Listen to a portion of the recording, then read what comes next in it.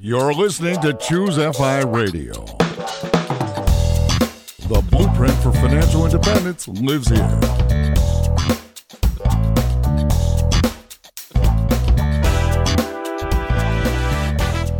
If you're looking to unlock the secrets to financial independence and early retirement, you're in the right place. Stay tuned and join a community of like-minded people who are getting off the hamster wheel and taking control of their lives in the pursuit of financial independence. Choose FI, your home for financial independence online.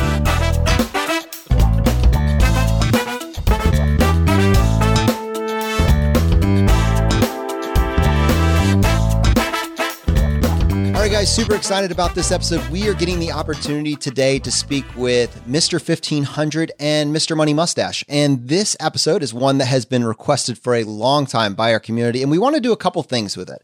Obviously, we could talk about the how of financial independence, but it's something that I think has been covered really well over the past several years and over the past 7 years on MrMoneyMustache.com. What we wanted to do today is have a slightly different episode, almost like let's take a look back.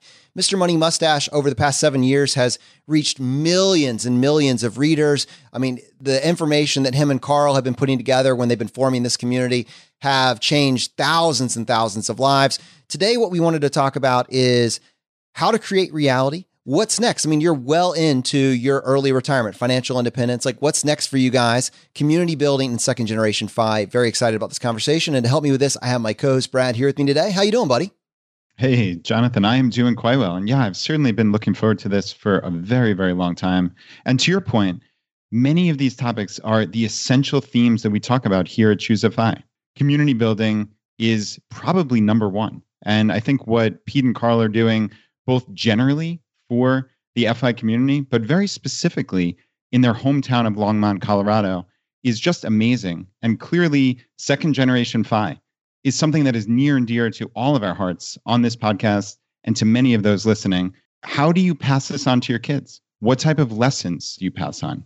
How do you make the best life for them while also understanding that their path is not necessarily yours? So it should be a fascinating, fascinating conversation. And with that, Carl and Pete, welcome to the podcast. Thanks a lot. It's been a long time coming, so we are happy to be here. Yeah, holy cow. I was way back in episode 14. And how many years ago was that? It was a while ago, but it's been very cool to see your trajectory in the meantime. You guys are kicking ass. It was decades and internet years. I was actually, Carl, I was planning on having you on the show for your namesake, episode 1500, but I was worried we might have to kick the can down the road a little bit too far to make that happen. If a couple of years is decades and internet years, you're going to have me on when I'm like 200 or 300. Hopefully that AI stuff comes to reality. In fact, I've watched Choose FI take off so much that now you guys are so big that we have to wait in line to be podcast guests instead of the other way around. I was sending you Christmas cards every year trying to make this happen. Are you kidding me? Hey, what I wanted to do, I kind of set this up. Our community is probably, I can't think of any individual that has had their website mentioned more on our hot seat, on your favorite blog or article of all time. I mean, yours has been that light bulb moment for so many people. And so I'm positive that the vast majority of our community is very familiar with your content. But what I don't know if they're as familiar with is your story. And I kind of want to rewind a little bit here and have this walk down memory lane, because the blog was not your path to financial independence. You reached financial independence and then you started documenting your story. And your story that we started reading about happened back in 2011. Could you just take a couple minutes and kind of talk us through what that moment was for you, why you felt like sharing your story? Just put us back in time here for a second. Oh, yeah. Okay. So my FI story, which has been told many times, was boring. That was just software engineering from the years between 1998 and 2005, roughly. Then I almost forgot that I was financially independent, but then got so frustrated that I decided to start writing about it in 2011. And that came about because I think I've told this story a lot before too, but it's basically because I was surprised that all the other high income people that I knew weren't also in the same position. So it was born out of frustration. So I just started writing some stuff into a Microsoft Word document, or a Google Doc, I guess. And then I thought, well, maybe I should try publishing this. I really have to give a lot of credit to the former Mrs. MM, because she really encouraged me to not just write it privately, but to put it online. And once it started finding its own audience, that was the real key. And this is probably the thing that makes or breaks almost any blogger is if you start getting enough people reading your stuff right away and commenting and giving you feedback, then you're encouraged to keep going. And keeping going is the real key to success. But almost nobody can keep going in the absence of feedback. So I was super lucky because of like the early retirement extreme guest post that I did. It was like a free round of initial readers, and so many pieces of good luck is what kept me going to this point. And now it's really easy because I can just write stuff occasionally. Can we just talk just for a second about your notable lack of a mustache? Like I feel with that moniker, you should have like fur, coming down. Like we're recording this, we have video for this. No mustache, man. So where does the moniker come from? Well, the mustache is seasonal. Like sometimes I would grow it again, but that's not really what the blog is about. It's not about a facial hair mustache. It was about like first of all, Triple M just sounds good, and money, and you must stash your cash. And the idea of like the old senior Western gunslinger / mayor of, a town. It was basically just like a random kind of bit of inspiration that gave me that name. It doesn't have an exact literal meaning, but I have certainly grown out mustaches occasionally in order to try to be in character. And to be honest, I'm not willing to put in that level of commitment because you have to like comb that, clean soup out of it. And it's just not worth it for a part-time hobby of being a blogger. Pete, I'm curious about that inception point of when you started the blog. I think myself included and so many, really hundreds of thousands of people just love your writing style. It just draws you in. Have you always been a writer? I mean, you're an engineer. Did you know that you were going to be this good? Did you always love writing? Right? Like, please go on. Can we go on more about how excellent? No, but I mean, it's a real serious question. I've always been curious. How does a guy who is the ultra optimizer engineer get to be such a creative writer? Okay, well, my secret is that I'm not really an engineer. It's true that I like optimizing stuff, and I was okay at math and good at software development. But really, I'm born from a long line of artsies, like sort of hopelessly disorganized writers, artists, musician people. I pay the price for that in terms of like never being able to find my car keys and my wallet or any of this stuff. Well, fortunately, you have a bike, so most of that is unnecessary. Yeah, exactly. And in fact, I think early retirement was partly a coping mechanism for me in not wanting to stress about like money making and keeping track of careers and stuff. I was just like, well, why don't we just do this another way? Put it all on autopilot so I can focus on doing what I really want to do. So I think writing and music are one of those things that is kind of like has a real artsy side to it in a human. And you can certainly nurture that, but there's also a lot that you're born with or born without. So in my family, you get a lot of free, like thanks to my dad's heritage, you get a lot of free music and writing ability. And that's what he did. He was like a jazz musician and a writer for his whole career. So I'm thankful for that. And so that just means I have fun with it. That's all. Cool. I've never done this on the show before, and I want to do it today. So with your guys' permission, I actually want to take like 2 minutes and read the first guest post that Mr. Money Mustache ever did 1 month, basically, right, Pete, after starting your blog on early retirement extreme. Would you humor me for this exercise? I feel like that's pretty long, but yeah, you're welcome to give it a shot. I haven't seen this thing in many years. Awesome. A few months ago, I had an inexplicable need to start writing about personal finance. Why? Because the people of the United States just need some serious schooling. And I couldn't hold back the urge to add my voice to the still small chorus of people dishing out these lessons. Every time I walk past a Starbucks drive-thru lineup of idling Cadillac Escalades and then return home to read about record levels of foreclosures, bankruptcies, and complaints about our recently inflated but still cheap gasoline, I become fired up again. Every time people complain about not having enough money to raise their kids while continuing to buy new products on credit, it forces me to write even more. The reason I must write is because I am somewhat of an alternate version of Jacob. Originally a software engineer by training, I could not help but try to optimize my money earning and spending in the same way that software engineers compulsively optimize their code to be as simple and efficient and self-evident to future software engineers as possible. In the industry, they call it elegant. To me, money feels just like software. If your earning and spending is not elegant, then it's crappy.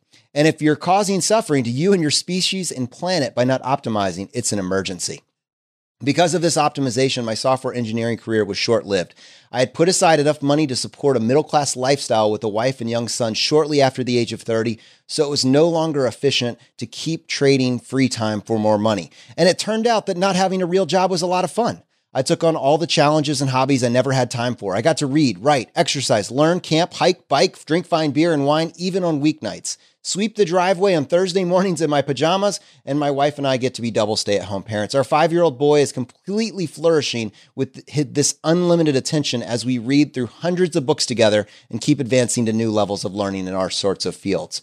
But the rest of the world was not getting any more efficient. I saw the gullibility of the poor and the middle-class citizens of the rich world, and in the way in which more advanced corporations are able to take advantage of this gullibility to keep everyone forking over most of their income and debt payments. And it just seemed more ridiculous with each passing year. At first, I spent my creative energy on making fun of people. It is, after all, kind of funny to watch people causing their own financial destruction and then angrily blaming the president for their fate. But then I realized it would be even more fun to try and change the behavior of some of these people. At this point, I discovered the Early Retirement Extreme blog as well as assorted other ones on the internet. And so a new superhero was born. His name is Mr. Money Mustache, and he is basically the persona that constantly is talking inside my head when I see the rest of the world making stupid financial decisions. Mr. Money Mustache is bossy, and he has strong opinions, but he's also quite knowledgeable and a good listener. He's like a good set of windshield wipers to keep the windows of his readers clear from the shit that rains every day from the world's marketing machines. All right. There's a couple other paragraphs in here, but I died. This is you, 2011, 1 month after you start writing this post on Jacob from Early Retirement's Extreme blog. And wait, the best part, I want to reach down here, put in context that I think almost 7 years in, I think you've had like 29 plus million visitors on the site at this point. I noticed this comment on that blog. Jeremy says, "Hi, MMM. I read a little bit of your blog and I'm loving it already. In about 7 years of blogging, the only constant trend I see are more readers and more bloggers. People are dialing down to their favorite content. And if you can at least provide something semi-unique, I am sure you will get plenty of readers." So that was one of your early feedbacks on a guest post. Carl, what are your thoughts on that article, man? I had actually never read it. This is my first time, so I'm I'm trying to absorb it all. But yeah, I think about Mr. Money Mustache's trajectory, and it's we ended up in the same place. We came from different places though, which I think about often. I think Mr. Money Mustache probably had a little bit more stable of a childhood than I did. So the reason I'm here today is because I could see the mistakes my parents made with finances, and it terrified me. It put this fear in my soul as a young kid. And my dad struggled with alcoholism, so there were struggles growing up. So I've kind of questioned myself, like, am I even worthy to be here? Because Mr. Money Mustache had this perfect upbringing, and he came to all these realizations because of the right reasons. Whereas myself, I came from a point of fear. And I guess that's okay. I've come to reconcile that, as it doesn't really matter where you come from. It's where you ended up. And now I'm happy, and our trajectory is pretty similar. So I'm happy with it now. But yeah, that's a hell of a post. Yeah, that's funny because we literally ended up in the same place, because Carl is just on the other side of this door behind me right now. And guys, one thing that was in that article that I really want to touch on is change of behavior. Pete, in there you said, like, it's easy to kind of laugh at people, but you realize that you wanted to help change people's behaviors. And people can read, and they can read blogs, they can listen to podcasts, but getting people to actually get up off the couch and take action is what separates successful people from those who are just going to keep on doing what they're doing. Have you guys found, and Carl, I guess start with you, have you found in your writings anything that actually gets people to change their behavior? Even like a couple of actionable tips that jump off the top of your mind that you've noticed that's more successful than not. Like Jonathan and I talk about this a lot here. We would love to bring this concept to more people, but there's a different message for everybody. There's certain things that sink in better than others. And I just love to hear your thoughts on it. Yeah. Well, first of all, I will tell you what does not work. And what doesn't work, especially for me, is telling people, especially in the real life, if you tell people they're making a mistake or call out some errors you think they're making, they're going to be even more resistant and they're going to fight you. So the conclusion I've came to for myself is to lead by example. Just show what an awesome life you're having and what you're doing, and let people come to ask you about it. There's an old saying that goes, when the student is ready, the teacher will appear. And there's different kinds of stimulus that might make the student ready. If someone goes through a real bad financial hardship, if there's a recession, or they're going to lose their house, that might be a point where you can get to someone So if the message is ready when they need to hear it, they're going to learn and it's going to resonate with them. And I think about this because that's how I came to this whole movement. So I was a saver and we were pretty frugal, but I still had a big house. We were buying new cars. And then I had a bad day at work and I Googled, how do I retire early? And boom, up comes JD Roth and Mr. Money Mustache. So that was an inflection point in my life. I don't know if I would have been ready for the message if I didn't have that stress and that hardship in my life. Similarly to Carl, leading by example is a great idea. And more importantly, if you're a blogger, it's good to sort of apply the same things that they teach authors when they're trying to write fiction, which means don't do what most financial websites and blogs do, which is just to lay out a bunch of principles, and definitely ignore the old principles of journalism, which is where you write yourself out of the story. I think for finance or behavior change, you want to be a character in your story where you're telling the story of your own life, and it has to be a life that your readers would want to live. So you should be talking about what you did that day and like details too, like not just my wife picked up the kids in the car. It has to be like the old 94 Accord, wheezed into the driveway and stuff, things that you learn. People want to hear details of your life. They want to live like you, and you have to be personable. And basically they have to feel like they are your friend. And if they want your life, then they're more likely to listen to the tips that you're giving on how to live that life. I love what you said in particular about be a character in your story or like have a story that other people will want to emulate, right? Because that is, I'm just trying to put myself in those shoes. Circa 2012, I'm reading about this character on the internet called Mr. Money Mustache, who doesn't have a mustache, but his life is awesome. And apparently it's happening on 25 to 27K a year. And I just wanted to show you this. We're on video. I wanted to show you this and see if this looks familiar. Yes. That is indeed a gadget that I have in my own house. All right, wait. What is that? All right, Brad. So this is great for the podcast audience. I know. It looks like it's not installed though. What's going on? Well, I had to take it down to show you. Okay. This is the Ematic Energy Management Solution. So there was a post on Mr. Money Mustache talking about finding vampire drain in your house. And if you're going to optimize your finances, you're going to optimize your food, why would you not optimize your electricity bill? So this device was posted as a wonderful source to identify. And I can tell you that my wife held it against you for a couple of weeks because for about a 2-week period of time, I was going through the house, turning off breakers, checking to see what my expected output on this would be, determined to, like, when everything is off, for us to be down at 0. I never got it there. There's still like a 5, I don't know if it's kilowatt or 15 kilowatt. There's a vampire thank drain. goodness it's not that, or you'd have like $1,000 electric bills every month. See, I don't know these terms, but basically, I don't know these terms of which you speak, but basically I was like messing around with the air conditioning. I was messing around with all the blue lights and LEDs, but it doesn't really matter. The larger point is because of the character that you were writing about, this Mr. Money Mustache, and these little projects that didn't seem like they were just small. Like not everything was, hey, go invest in your 401k. It wasn't all academic. Some of it was just life and looking for ways to operate at the margins. This was really one of my true introductions to the aggregation of marginal gains without those words. But because you got me interested in little silly things like this, I then listened to your advice on other things. And I think for me, if I look back, being willing to try that was also being willing to look towards alternative forms of information that could take myself and my family to a better place. I just want to kind of tie that back, maybe Brad, to your point. Like what role has Mr. Money Mustache had in your own journey to financial independence? I think clearly, and Pete, we were actually at the FI Summit a couple of weeks back, and I did an entire presentation on inflection points in my life. I actually left out the inflection points on my FI journey. And the very first one was finding the Shockingly Simple Math article. And I mean, that was like one of those lightning bolt type moments for me where it just changed everything. It's basically like where after you take in some information, like you quite simply cannot see the world the same way you saw it before. So just something like that, I know that changed my entire life. But I guess my question to you, Pete, and Carl, I'd be curious as well for your thoughts after Pete. You talk about, this character of Mr. Money Mustache. Do you think of him as a character? Is he a slightly embellished version of Pete? Is he a significantly embellished version of Pete? And when people meet you in real life, do they expect you to be Pete the normal guy or this superhero who talks about face punches and all these other things on the blog? Yeah, they usually expect me to be a bit more bold than I am. Like I'm kind of soft-spoken in real life. And I've learned the hard way that people don't want to hear advice in person. Sometimes they'll ask a specific question and you can answer that specific question. But people in the Starbucks lineup don't want me to be walking down like in the stupid drive-through and like saying how stupid they are through each window, and especially not punching them in the face. So I do like the whole physical way, face punches things. It doesn't go over quite as well in person.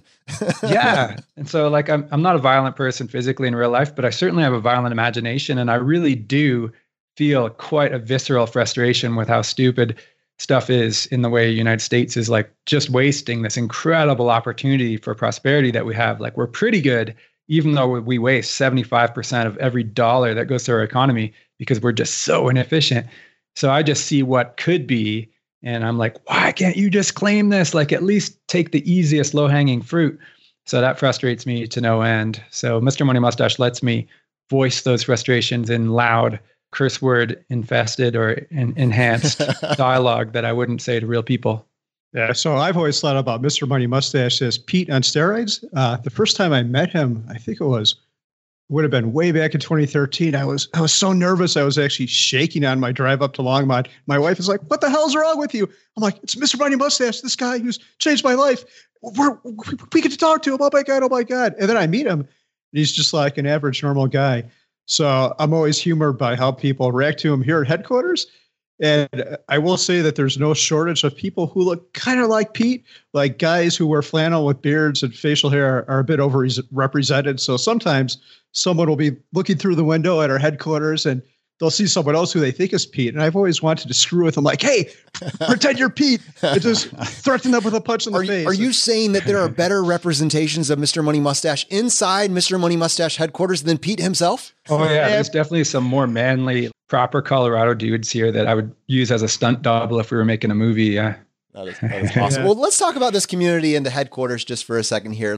Going back to Brad's question, like the inflection points in your journey, do you have any big moments that you remember, including the community headquarters, that have been kind of like a guiding light for you and would give our audience some insight into kind of what drives you now? For me, it's been more, not really inflection points, but like a gradual change. So first, starting a blog to begin with was a giant thrill, and I was excited to have comments at all. And then I would do everything. I would say yes to everything for the blog. I remember even when people said, "Hey, I'm in Longmont for the weekend. Can I stop by and go for a beer or something?" I used to say yes to that because I was so starved for meeting like-minded people and attention maybe and variety in my life. But then as that got more and more overwhelming, I dialed that back. And then I was doing a series of trips related to the blog. And then I realized those aren't really satisfying because you could spend your whole life traveling and not really meeting any real life nearby friends in your town. So the headquarters, which is a co-working space, was a way to address, like, let's take all of the benefits of community that a blog or online platform gives you, but make it real in a way that can make your life better in real life. So starting it here, you basically have to live nearby in order to have any value of joining our club here. So we're pretty much automatically harvesting a bunch of interesting, fun, friendly people who are all a little bit unusual because you have to go out on a limb to join something started by an internet guru. And because of that, it's been really fun. And these are real friends. And now we find ourselves going out on hikes or bike rides with them, or like some of us are playing music together and our kids are meeting and all this other stuff. So it was just a gradual refinement of what starts out as an opportunity. And then you, and this is like applicable to everybody who goes into financial independence, early retirement, because you're not going to know exactly what you want because you've never been in this position of unlimited adult freedom before. Once you have it, you can start experimenting on yourself and figuring out what it is that really gives you the best life. That's what Carl and I are doing. We're just doing it a little bit more in public than our average readers might be, I guess. Carl, I'm curious, like, what's been the most surprisingly positive thing to come out of being involved in this real co-working space where you, as Pete said, you're getting together with people in your community. He's talking about playing music. You know, I know you guys lift weights in the back. You could have anticipated things like that. Has there been something unanticipated that has added just a lot of value to your life?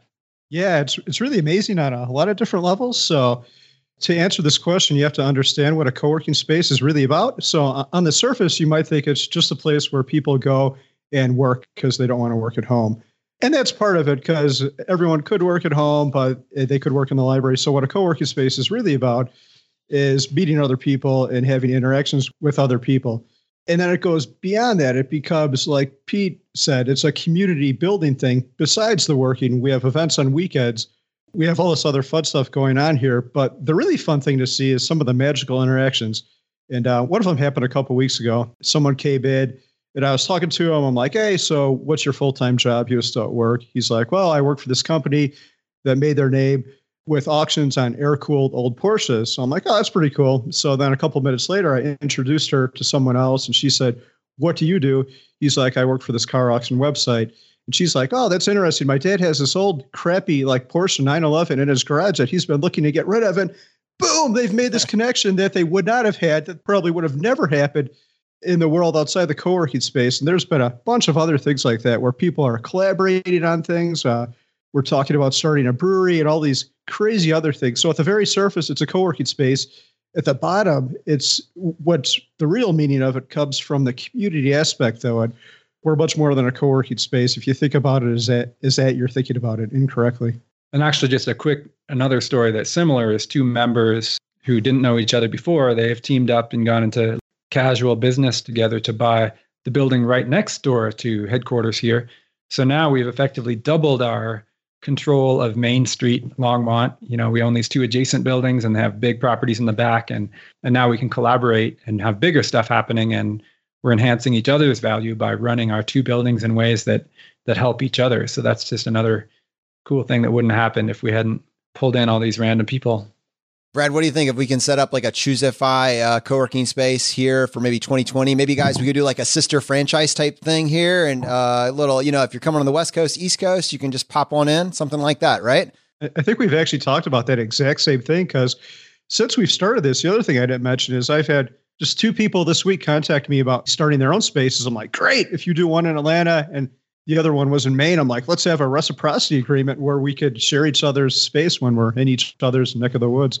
So yeah, do it. ChoosifyHQ.com. We need one so bad.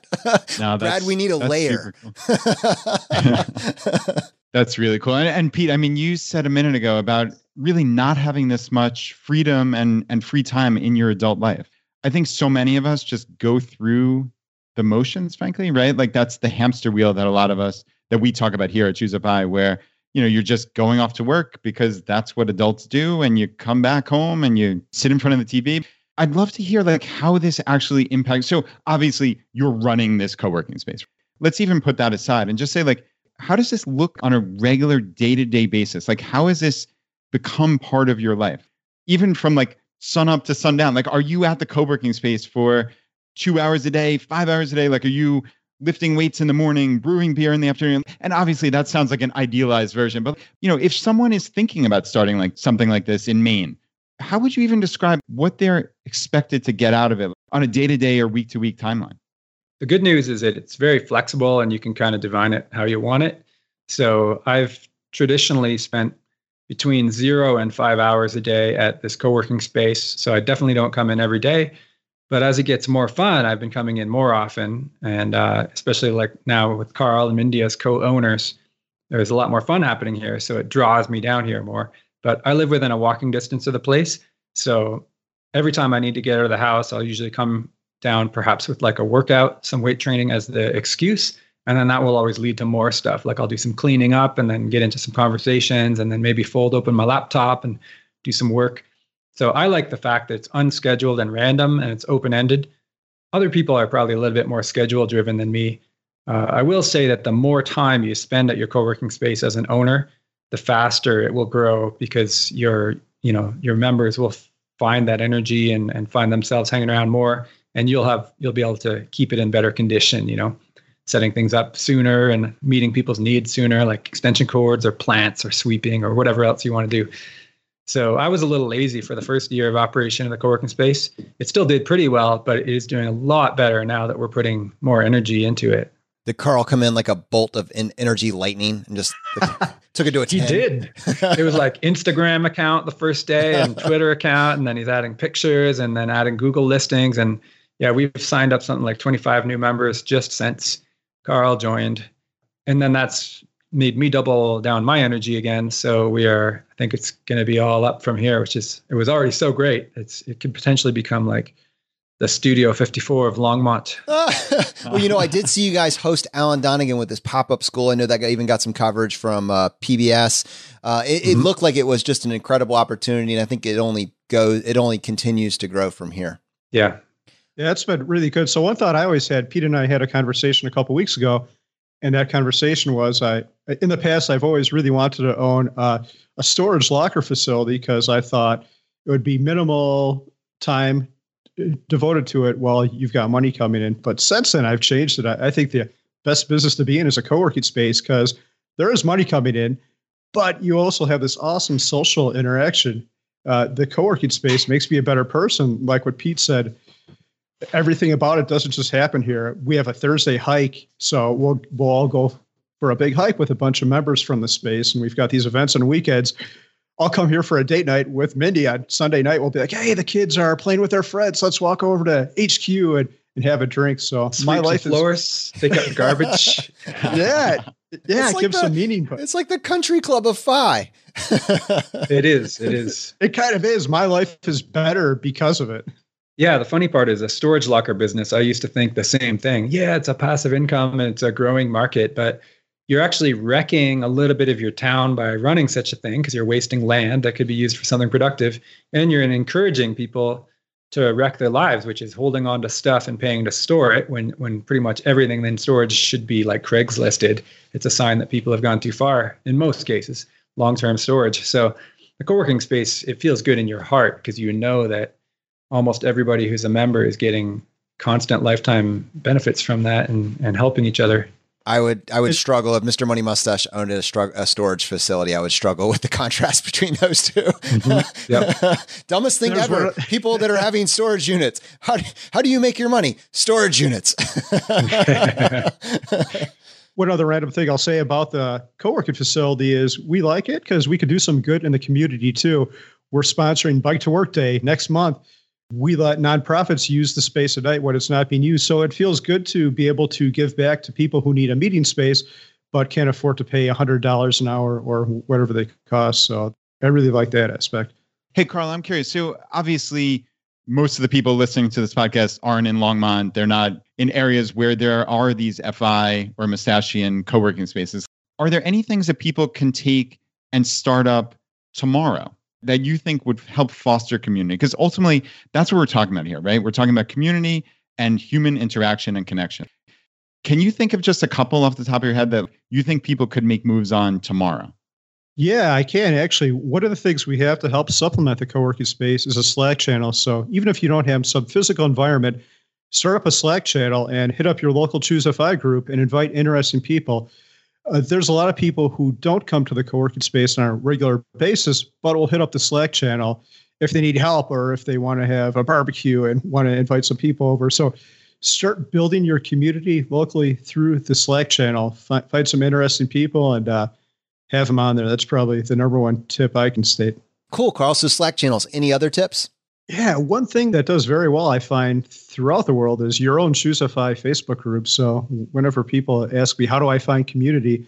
That's usually my first suggestion because I know the Denver one, and now we even have a Northern Colorado one because the Denver one got so big. There's usually a lot of good people on there, and I don't see a lot of nastiness, which might be typical of the a Yahoo group or some other group. So yeah, join your local Choose FI group, and if there's not one, ask Brad and Jonathan to create one. Cool. Well, we got so much more to cover, but I don't really want to totally walk away from this. I think, Brad, and you can just nod if you concur, I think we should try to make working with these guys on making more of these co-working spaces with the reciprocity agreement in place.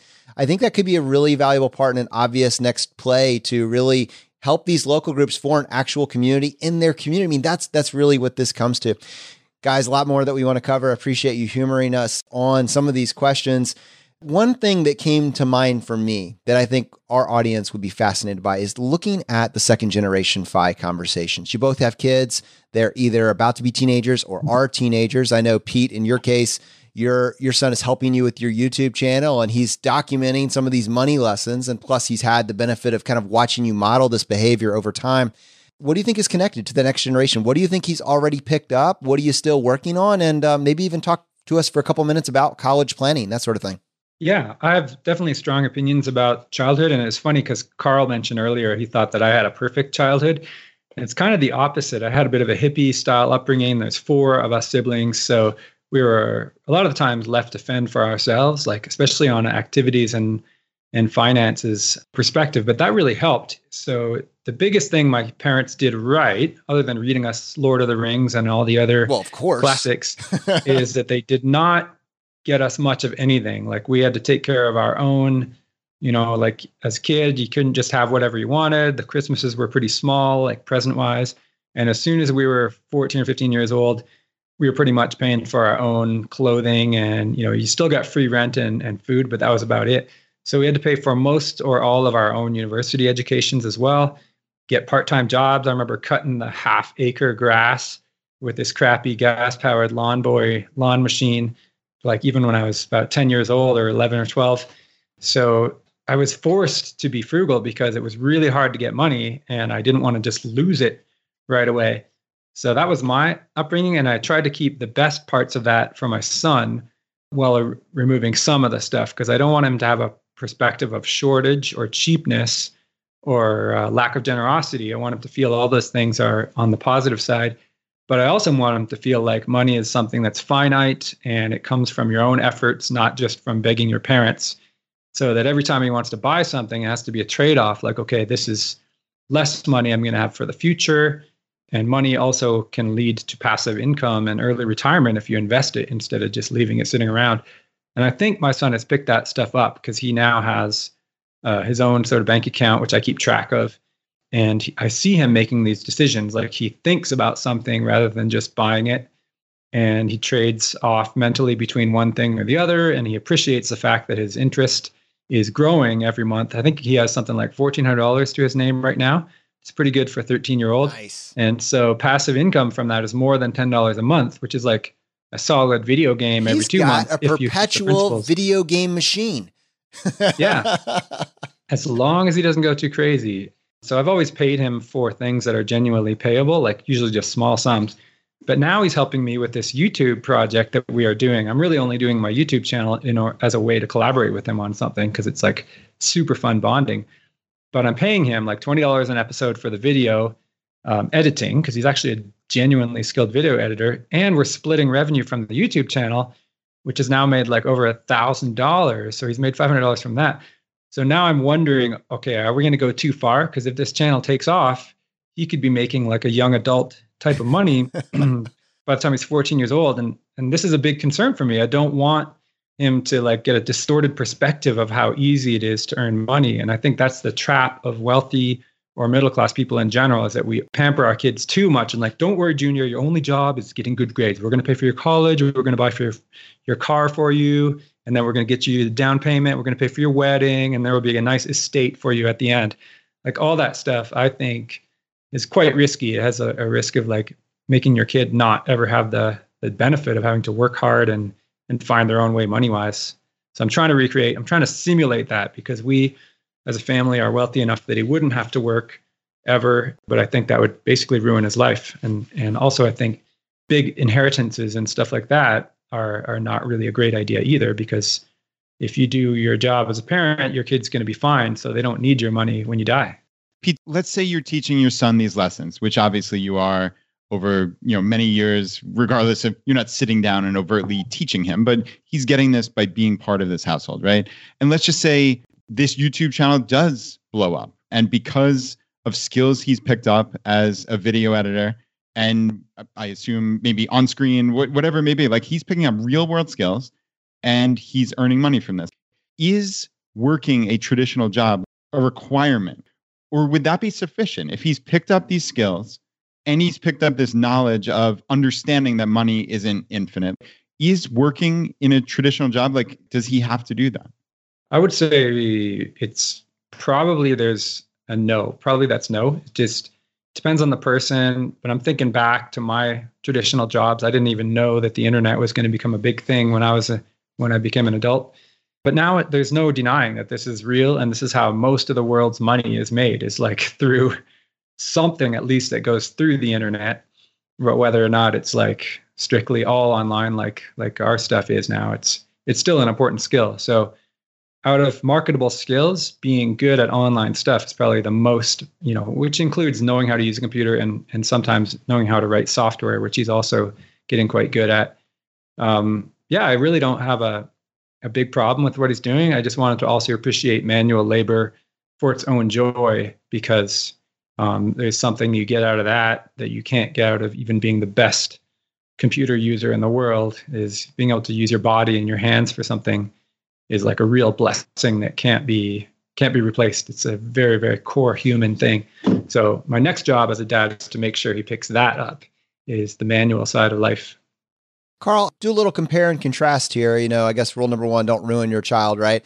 What are your guys' thoughts with what the plan is for them? I mean, is college just an obvious, everybody has to go to college, you're going to go to college, or is this an ongoing conversation? What are your thoughts? No, I think college is probably the right answer for most kids. Despite what you end up doing, even if you're going to be an entrepreneur, I valued college. I liked my time there, but I don't think it's a slam dunk like it used to be. And I remember when I was growing up, my mom was like, "You are going to go to college," and that was it. And thinking back, that seems kind of silly. Like, not everyone should go to college or needs to go to college. But one of the things we try to do now with our own kids is try to introduce them to entrepreneurial concepts. For example, this summer and last summer, we worked on a bird and bat house business with our children. One of them gets it, one of them doesn't, but we're trying to show what goes into starting your own business, how you market it, how you have to build this, how you have to pay for raw materials, and all that type of thing. So we're definitely trying to give them other ideas, but it's a struggle. Even if they do go to college, similar to what Pete was saying, I think it's important, no matter how much money you have, that your kids think they have some kind of skin in the game. So even if we have infinite money at that time, and we kind of have that now, I'll probably still have my kids pay for part of it. And maybe we'll swoop in there at the end and help them pay off their loans. But I think it's important for them to know that they have to work, that nothing is just handed to them, because that's not how life is like. Carl, I'm curious. So you said there with this business that you guys created, one of your daughters got it and one didn't. And I'm curious, like, where you see that otherwise with money lessons. How do you tailor the message to your two daughters who really are both obviously different ages? I believe one's 9 and one's 12 right now, but they have different personalities and different ways of approaching this. Have you found a message that works for each of them? Yeah. And just to go back a second, I think I've heard people say I'm a born saver. And I think there's something to it. There's definitely a genetic component, because even our older daughter, when she was 6, we'd go to the store, she'd have some money, and I'd be like, well, you can buy this, but if you buy it, that money is gone forever and you won't have a chance to buy anything. Or you could save it and it earns interest. And almost like 99 times out of 100, she would say, okay, Dad, I'm not going to buy this. I think it would be better to keep the money in the account. Our other child, the younger one, she's like, okay, I want that stuffed sloth from Target. Like, really? Once you spend that, you already have collectible. Yeah, limited edition, right? I'm like, once that money's gone, it's gone. She's like, oh, I don't care, Dad. I want it. Just take it out of my bank account when you get home. And I try to teach them compound interest. So I pay them like 1% a month, which is significant. And the younger one will be like, why does Claire get more money than me? Well, it's because Claire has saved more than me. Oh, it's not fair. So I think she'll get it eventually, but I just have to keep working at it. Hey, Pete, before you talked about teaching your son how to do things with his hands and build things, and I'm curious about doing hard things generally. And I think this might even play into exercise and lifting weights. I have never lifted weights in my entire life until, seriously. Like, oh, okay. There's a happy ending to this. It's not. Yeah. No, until about 2 years ago when I started CrossFit, and I really liked it, but I realized I really wanted to get stronger. And I recently tried a program called Strong Lifts. And it's just this really great app. Essentially works on like squats and deadlifts and overhead press and bench press. And I mean, this program basically works on the main compound movements. And literally yesterday, I was in my basement doing a personal record at squats. I just felt so good about myself because I could have been sitting on a couch watching TV. I'm down there working my ass off. It's something that I never knew I would have enjoyed. It's something that I never would have even entertained. But yet this has become a big part of my life. And I think a lot of it comes down to doing hard things. I know David Kane on Raptitude has an article called The Art of the Hard Part. And he talks about coming out of the hole at the bottom of a squat and just how mentally difficult it is. But man, how good do you feel about yourself when you do that? And if you haven't read that article, I definitely recommend it. But I'd love to hear your thoughts on doing hard things generally, and specifically, like, I know weightlifting is a big part of your life. I'd just love to hear your thoughts. Yep. That's pretty much the secret to everything is you get happier when you do things that are challenging to you. And it's probably like a curve. There's a sweet spot between life is too easy, you're depressed. And if life is too hard, like you're in a war zone and you're losing your children, you're starving, you're also not happy at all. But there's a sweet spot of effort and exertion and difficulty. And luckily, you can choose it in the rich world here. Like you can choose to park at the far end of the parking lot or walk to the store. And of course, that's harder than parking like right next to the produce and reaching out of your window and then driving to the to the checkout and swiping your car, which is what drive-thrus are. Like our society, its biggest downfall is it goes so far in convenience that it takes away the good parts of the effort too. And that wrecks your life. So doing squats is a great example. That's an extreme one, but I pretty much need to do something difficult every day. This is my biggest revelation of the first 13 years of retirement or whatever. No difficulty means not a good day. I go to bed less happy those days. So I make sure I get out for like that hour walk and workout. And if I'm going to go to the grocery store, I'm not going to take a motor vehicle because that's too easy. And running the co-working space is easier than not. Sorry, it's harder. Running the co-working space is harder than not running a co-working space, but that makes me happier. And all these principles, it's so magical because those are also the same principles that make you wealthier too. Like, because you're going to spend less money if you choose wisely, and you're going to get higher rate of pay if you're an employee or a business owner who's choosing the harder path. So it's amazing how like the whole secret to a good human life is pretty much do hard stuff and embrace it. So I'm glad you've discovered that too. All right, guys. So what I wanted to do next, I have a couple of like rapid fire questions for you. And I just thought it'd be kind of interesting to put these in one particular place. And I think I know what your answer is going to be for many of these, but I think it'll still be valuable for us and for our audience. So let's start with the word retirement. Pete, come on, man. Be honest. Look how busy you are. Are you really retired? Well, I'm not very busy, and yes, I am retired. But I did have to change the official definition of retirement for the United States just to make sure people understood, because it was kind of ridiculous before. It just involved like golf and television, and that wasn't acceptable to me. So it's good now. Internet Retirement Police have officially given you a tag on your Wikipedia page for the definition of retirement. All right, here's another one for you. Brad, I'm going to do one more and then you can do the next one. Yeah, go for it, please. All right, here's another one for you. So both of you are very, very optimized individuals, and you have optimized your finances to the point where working is optional, regardless of your definition of retirement, which has been updated. The question is, Pete, pay off your house or invest? So many people in the financial independence community think that paying off the house is a suboptimal decision. You have a paid off house. Where do you come down on this? It's pretty close. Like if you're just thinking about the numbers, it's not even a huge difference. So I always tell people to go by what their heart tells them. And for me, I probably would have made slightly more money by leaving my house mortgaged and keeping that money invested in stocks. And especially if you look at the last 5 years, that would have been really true. But I'm still happy with the decision because I sleep better at night just knowing that I have these low monthly bills. And when it really boils down to it, everything is about how you feel. Like the only reason to retire early and to get any money in the first place saved up is because you feel better about it. So I happen to feel better not having any debt on anything. So that's what I do.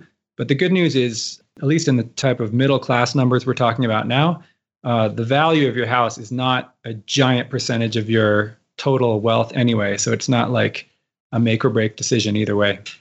Carl, your thoughts?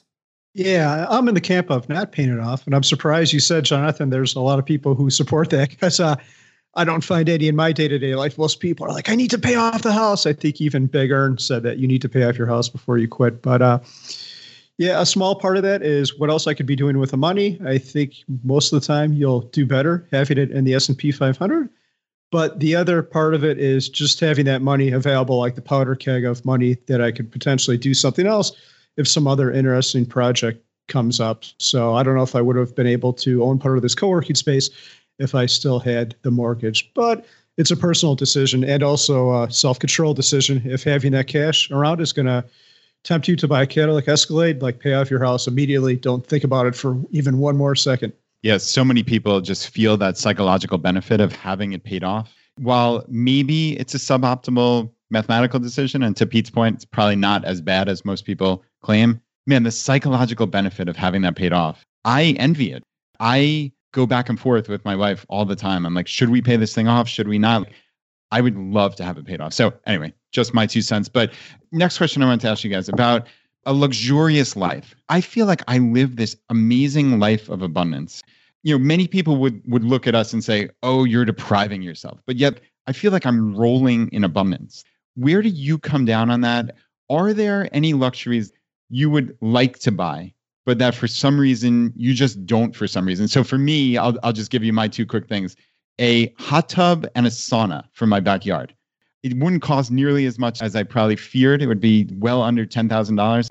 I know it would greatly enhance my quality of life, but I still feel, I don't know, stupid, guilty, whatever word it is. And I hate even using those words, but it's true. I have not bought them, even though I would love them and I can afford them by any measure. I'd love to hear your thoughts generally on the topic, and then very specifically about any items that you would love to buy, but for whatever reason, something's holding you back. I like your thought process. You think you want a hot tub and sauna, but you force yourself to stop and think about it, at least for a while, because the more that you can afford and the bigger your money situation gets, if you don't check yourself, it gets ridiculous. That's how people end up with 10 homes and memberships to golf clubs that they've never seen, and then rows and rows of cars, is because they don't have this balance of questioning yourself. And I think it's okay to get things that you really do enjoy. I literally own thousands of items myself, and a lot of them are pretty nice and luxurious. A lot of them are tools or gadgets, smartphone, laptop, the stuff I'm using to talk to you right now, an entire co-working space full of stuff. Most of it I don't regret buying, but I think that's because I always thought about each thing and made sure that the pros and cons were weighing correctly. And hot tubs, for example, are notorious for being aspirational purchases that you hop in a few times and then you wish that you had more friends to come and use it after a while, and then people end up selling them on Craigslist for $50 after they've drained, gone moldy and had a few seasons of underuse. Have you met Brad? He's our neighbor. He lives down the street. He has the sauna and the moldy hot tub. Yeah. In fact, doesn't Carl have a hot tub that he put in and now doesn't use very much? Is that true, Carl? I do have a hot tub, but I bought it for $50 and it is currently broken and leaking. So now I use it 0% of the time. Yes. And how does that make you feel? It's probably a burden on your psyche, and every hot tub can get broken and leaky. So even if you buy a new one, it's still, anyway, that's a trade-off. You might still come down on the side of getting it, Brad, but it's great that you're thinking about it. And I think that's all it really takes to keep you out of trouble, because the wealthier you get, the less that threshold of affordability is going to hit you. But there is definitely a point of enough, and your life gets more and more complex for everything that you add. And I think I'm already at maximum. I'm maxed out. That's why I don't want anything that I don't already have, because I know that it would be more work to take care of and think about that extra item. And I'm already feeling pretty, my limited mental capacity is quite full already with everything that I own. Yeah, consumers of time and mental bandwidth are definitely the enemy of life. Yeah. My latest blog post was about my ongoing battle to not buy a Tesla car, like the Model 3 specifically, because it's beautiful and it does it's the culmination of cool technology that humanity's ever invented. But then I would have this car that I'd be worried about getting faded and scratched and keeping track. And I'd worry that I'm not using it enough because there's not really much place for a car in my daily life, because I've specifically set up my life where I can bike everywhere. So even though this car is gorgeous and I can afford it, I'm probably not going to buy it for years, if ever, until I really, really am sure that it would enhance my life more than it added a tax of mental bandwidth to myself. And I doubt you're going to find it for $50 on eBay. So I don't know. We'll have to sift through that one. Yep, that's true. I could borrow it free from a friend though, because everybody else has a Model 3 nowadays, and they're like, "Oh, I hardly ever use it. You can just take it." I drove in a Tesla with Mr. Money Mustache. It was awesome. Awesome, man. All right, so I got another one for you guys. Like the FIRE movement. Is this a movement? Is there something in the water? Is there a there? Like, is this going somewhere? What are your thoughts? Pete, you. Well, it's certainly good branding. And I did not come up with this idea of FIRE movement. So I can credit whoever kind of first coined those words. But it's excellent. Like everything is about creating, like my whole blog exists to try to change behaviors, right? And across like hundreds of millions of people. So in order to do that, you have to make ideas that stick in people's head and that they naturally spread themselves. So FIRE movement is a good idea because as soon as somebody, one of the bloggers or something, put that idea out, I noticed all the newspaper stories and like PBS Special and other stuff were repeating it. And now when the public hears this kind of stuff, they're like, oh, the FIRE movement, that sounds pretty big if it's an entire movement. So just describing it that way already makes it real. And then the other way to measure it is how many people are aware of these ideas and how many people are practicing it. I think those numbers are definitely better than they've ever been. It's certainly in the millions in the United States alone. And that's pretty big, you know, like most companies would drool over getting that type of market share. So it's pretty good so far. We definitely have a lot of work to do. Like I'm not going to be content until we're building car-free cities where people are walking and playing Frisbee in parks and, you know, kids are growing up healthy and outdoorsy, and we're doing stuff a bit more like efficiency in terms of happy living. But, you know, luckily I've still got like between 60 and infinity years to live, depending on medical advances. So you got this. We got lots of work that we can still get done. Hey, Pete, our mutual friend Jillian from Montana Money Adventure, she talks about moving the ball forward. I love this phrase that she uses. It's just talking about these little incremental steps. So, you know, you guys have this co-working space. Hopefully many more of these are going to pop up throughout the country and maybe even the world. What steps do you see to move towards that vision that you have? Are there concrete things that the audience can take to move that ball a little bit forward?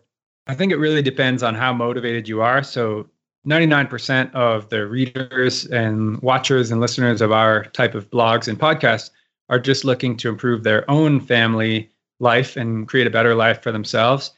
And that's already great because when you change yourself, you're influencing your friends and your neighborhood. And just, for example, walking your kids to school if you're close enough instead of driving, that leads to a chain reaction where your friends are going to do it more and you've improved your entire town. Some people, upon realizing how good these results are in their own life, they get a bit more evangelical about it and they want to spread it even more. So those are the type of people who might become writers or bloggers themselves, or they might get involved in city governments and try to, for example, make their town more pedestrian friendly or make their car infrastructure safer so less people are harmed by cars. And it really doesn't matter. You know, I love when people take responsibility, but everyone's going to do what works for them. And it still seems to spread regardless. And I think the reason the idea of financial independence tends to spread by itself is because it's fundamentally right. Like it aligns with human nature. And a lot of the corporate stuff we've been doing for the last 50 years is directly at odds with human nature. It's like consuming more and more and working more and more so we don't even see our own kids. And frankly, like sitting in cars where your physical body rots away and you're just like stressed out by traffic and pollution. These things are fundamentally not what we evolved to do. Like this is painful for a human and it makes us less happy. So all I'm doing with stuff I write about is trying to align the real world to be more like what us as humans, we're creatures that have certain living conditions that make us happier. I'm trying to make the real world match what we like to do in our lives. So that's why it's going to be a winning prospect all over, and it markets itself. It's because people live better when they do this. So I think it's going to be, it's going to be a long-term win. I love that the mainstream has picked it up. I love that MarketWatch has added a FIRE movement tab to all of their money articles now. Like it's an actual thing. I didn't know that. Yeah. But I think the counterpoint when the mainstream picks it up is like the messaging, right? Like, oh, be careful of the FIRE movement, or 5 reasons you should never retire early, whatever, like listicle yourself to death. What I want to come back to is like, you guys are essentially retired using your liberal definition of the word, and more importantly, financial independence. You've reached that point and you're several years past that metric. In your case, Pete, well over a decade. Should we be worried? Is there anything that you realize now? You're like, oh man, wow, I wish I had followed the normal narrative. I wish I had stayed at work. So Carl, I'll start with you. Like, what are your thoughts? Do you look back at this choice to walk away from corporate America with regret? I've never had that thought even once. I guess when I first stopped, I missed the big paychecks that I would get every Friday, that direct deposit into the bank account. But I don't think there's any amount of money that would cause me to go back to work. The main thing is figuring out what's important to you, and usually that doesn't revolve around money. Like, vacations are nice, and I guess a new Tesla would make me slightly happier, but I'd have no use for it because I don't drive anywhere. But yeah, figure out what makes you happy and realize that usually doesn't involve money, at least not directly, and go with it. Yeah, the quick answer to your question is that no, you should not be worried, because worry is a waste of time. There's never a reason to worry about anything. But financial independence is really just the starting point. As I said earlier, it's getting rid of the money worry, which is a great thing to get rid of initially, and then begin this journey of exploring what really makes a good life for you. And it's really a much more human way to live. Is like it's like being in a 60-year university free-form class where every day you learn something different. And I certainly have no regrets. And it's challenging, but it would have been much harder for me if I were also dependent on a job at this age. Like, oh man, I could see myself having like some serious midlife crises at this stage, being 44 years old and still dependent on a job and worried about that job going away, feeling like I'd be out on the streets if I didn't have it. It's just like, it's a no-brainer. It's definitely a win. Yeah. The biggest issue I have with the FIRE movement is you see people discover it and they embrace it. And then they'll be like, hey, I've done my numbers and I only have like 830 more days until I could retire. And when people say that, I get all queasy inside, because that's the wrong way to go about life. And that's the wrong way to view FIRE. This coming from Mr. 1500. Oh, I wanted to say that, Jonathan. Exactly. I was so close. Exactly. And you're totally right. You are absolutely right, because I realized about halfway through, I'm like, what are you running to? You're just running away from a stressful situation. What the heck are you going to do after you quit your job? This is ridiculous. And I even thought about deleting the blog, because I'm going to look like a fool because I have to stay at work because I have no idea what comes after this. So if anyone's listening, don't lament that you're not fired yet. Even if you have a pointy-haired boss who you hate, find some way to find happiness in every single day and think about what life is going to be like afterwards, but start planning for that now and start living life now. Don't wait to live life until after you've hit your number. Do it right now. All right, guys. Now, in most shows, that would be the end of the episode. But on this show, Pete, we would love to give you the chance to tackle the hot seat. Are you ready for this? Yes, of course. In a world drowning in debt and rampant consumption, trapped by the chains of lifestyle inflation, these questions highlight the secrets of those who have broken free. Welcome to the Choose FI Hot Seat.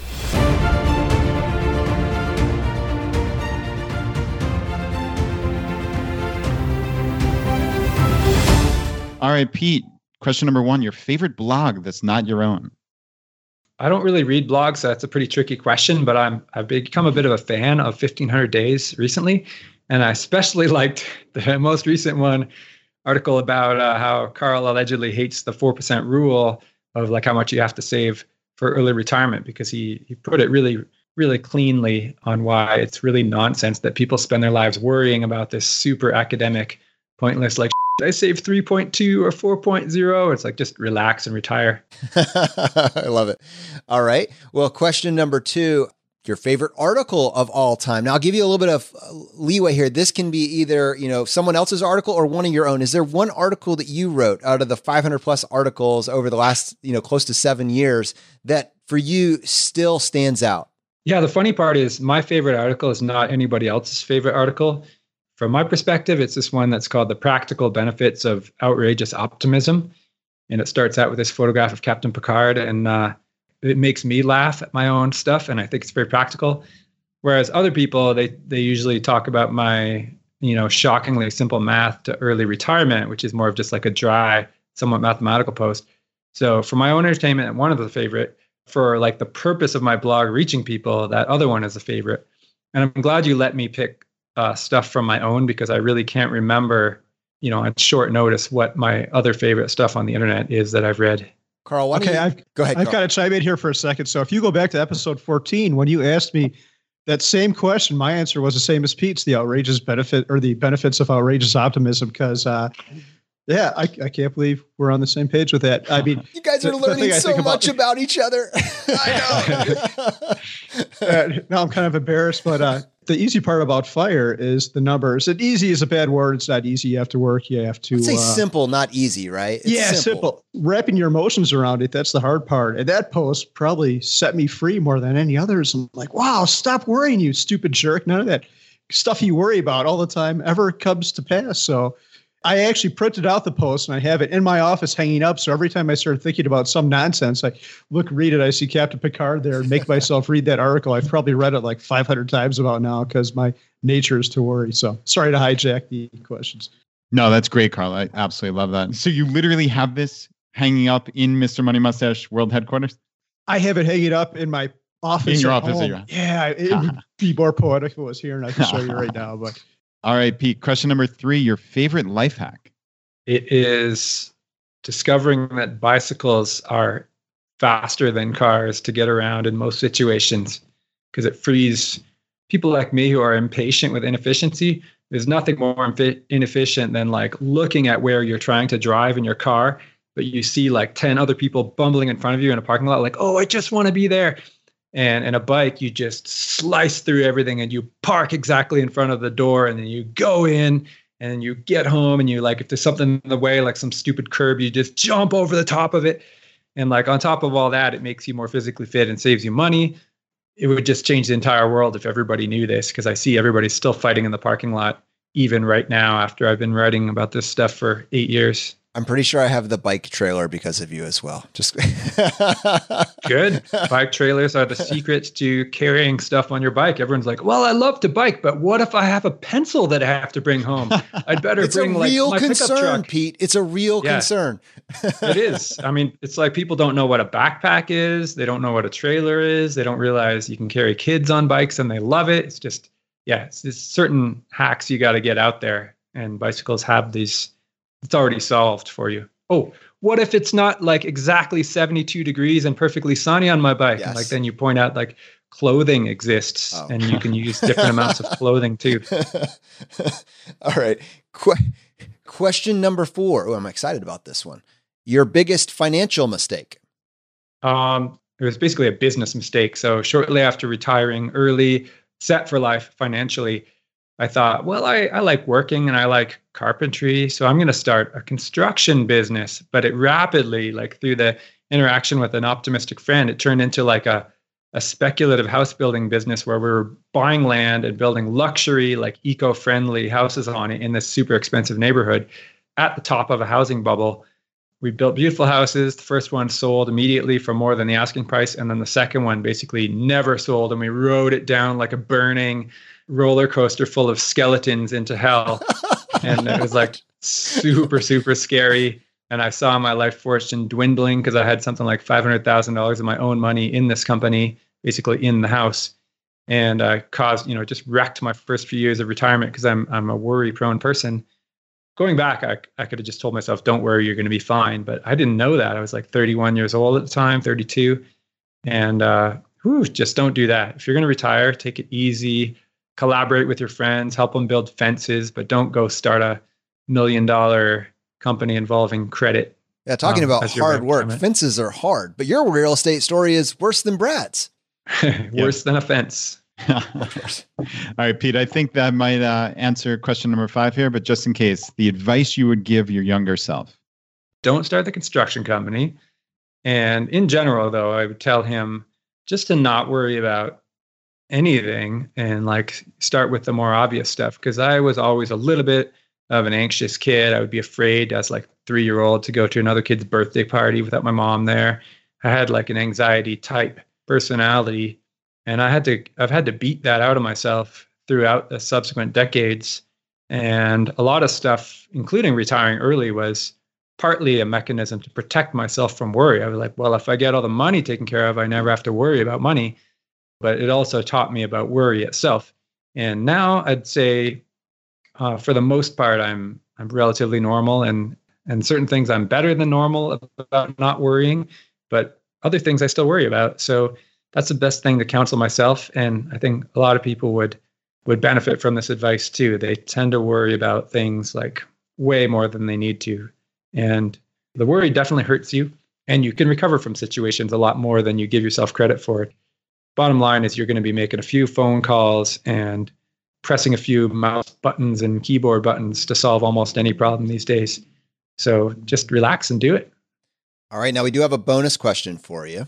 What purchase have you made over the past 12 months that has brought the most value to your life? And if you say a Tesla, I'm going to end this conversation right now. Yep. I haven't bought a car of any sort in the last 12 months, but it's cool. I do have an answer to this question. So, my wife and I separated. If people don't know this yet, it's an important personal detail. And at that moment, I decided to spring for like buying my own place, my own house in the neighborhood, because I always realized I'm a homeowner at heart. I love having control over stuff. And I want it to be right within a short walking distance of the family, right? We don't want to be one of those far apart families. So that happens to be the most expensive neighborhood in an expensive city. So I paid extra to get these privileges. And I'm really, really happy that I did. Like, that place has given me joy and solace every night. And it's a wonderful place to host my son and friends. There's been like a never-ending stream of visitors coming through there because I got extra bedrooms. It's a small place. It's a small house, but it's more than just a budget apartment, or like could live in a van down by the river if I wanted to save money. And I'm glad I spent more on housing that really meets my lifestyle needs.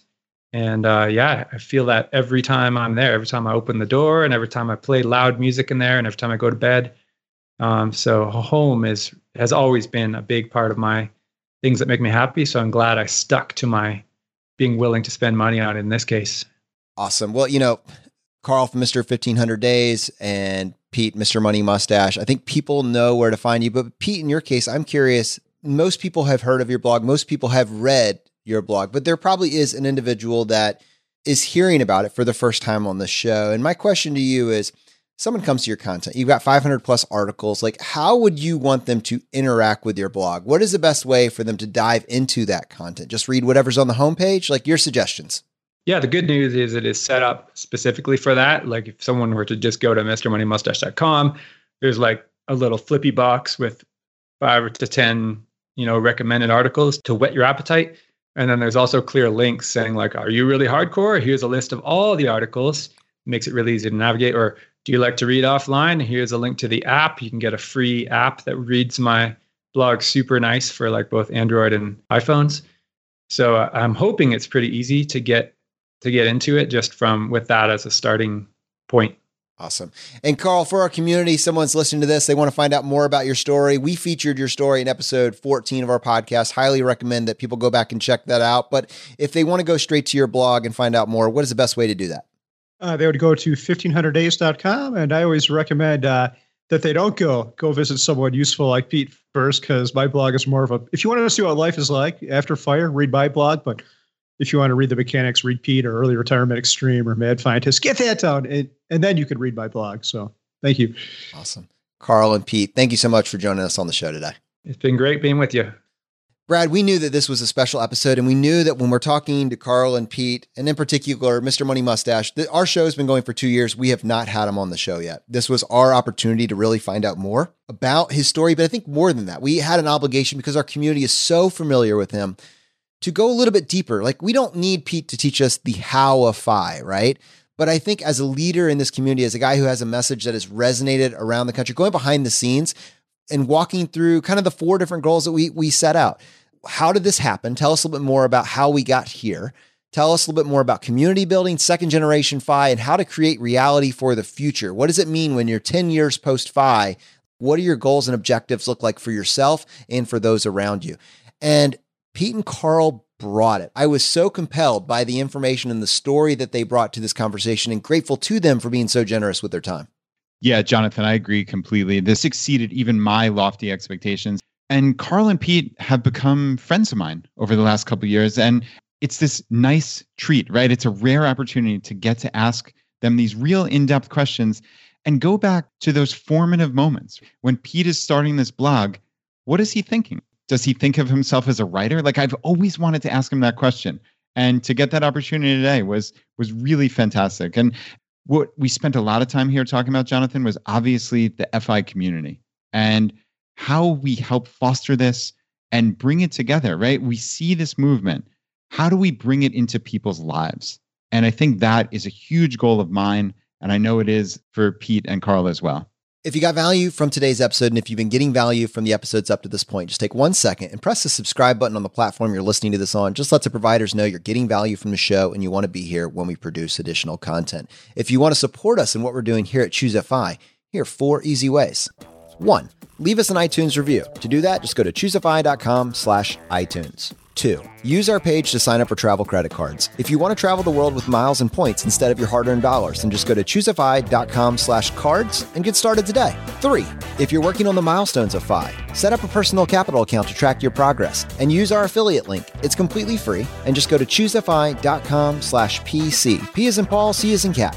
And 4, and most importantly, find your friends, coworkers, and family members who might be open to this message and tell them about the podcast. Have them start with episode 100. It is a fantastic starting place. All right, my friends, the fire is spreading. We'll see you next time as we continue to go down the road less traveled. You've been listening to Choose FI Radio Podcast, where we help middle-class America build wealth, one life hack at a time.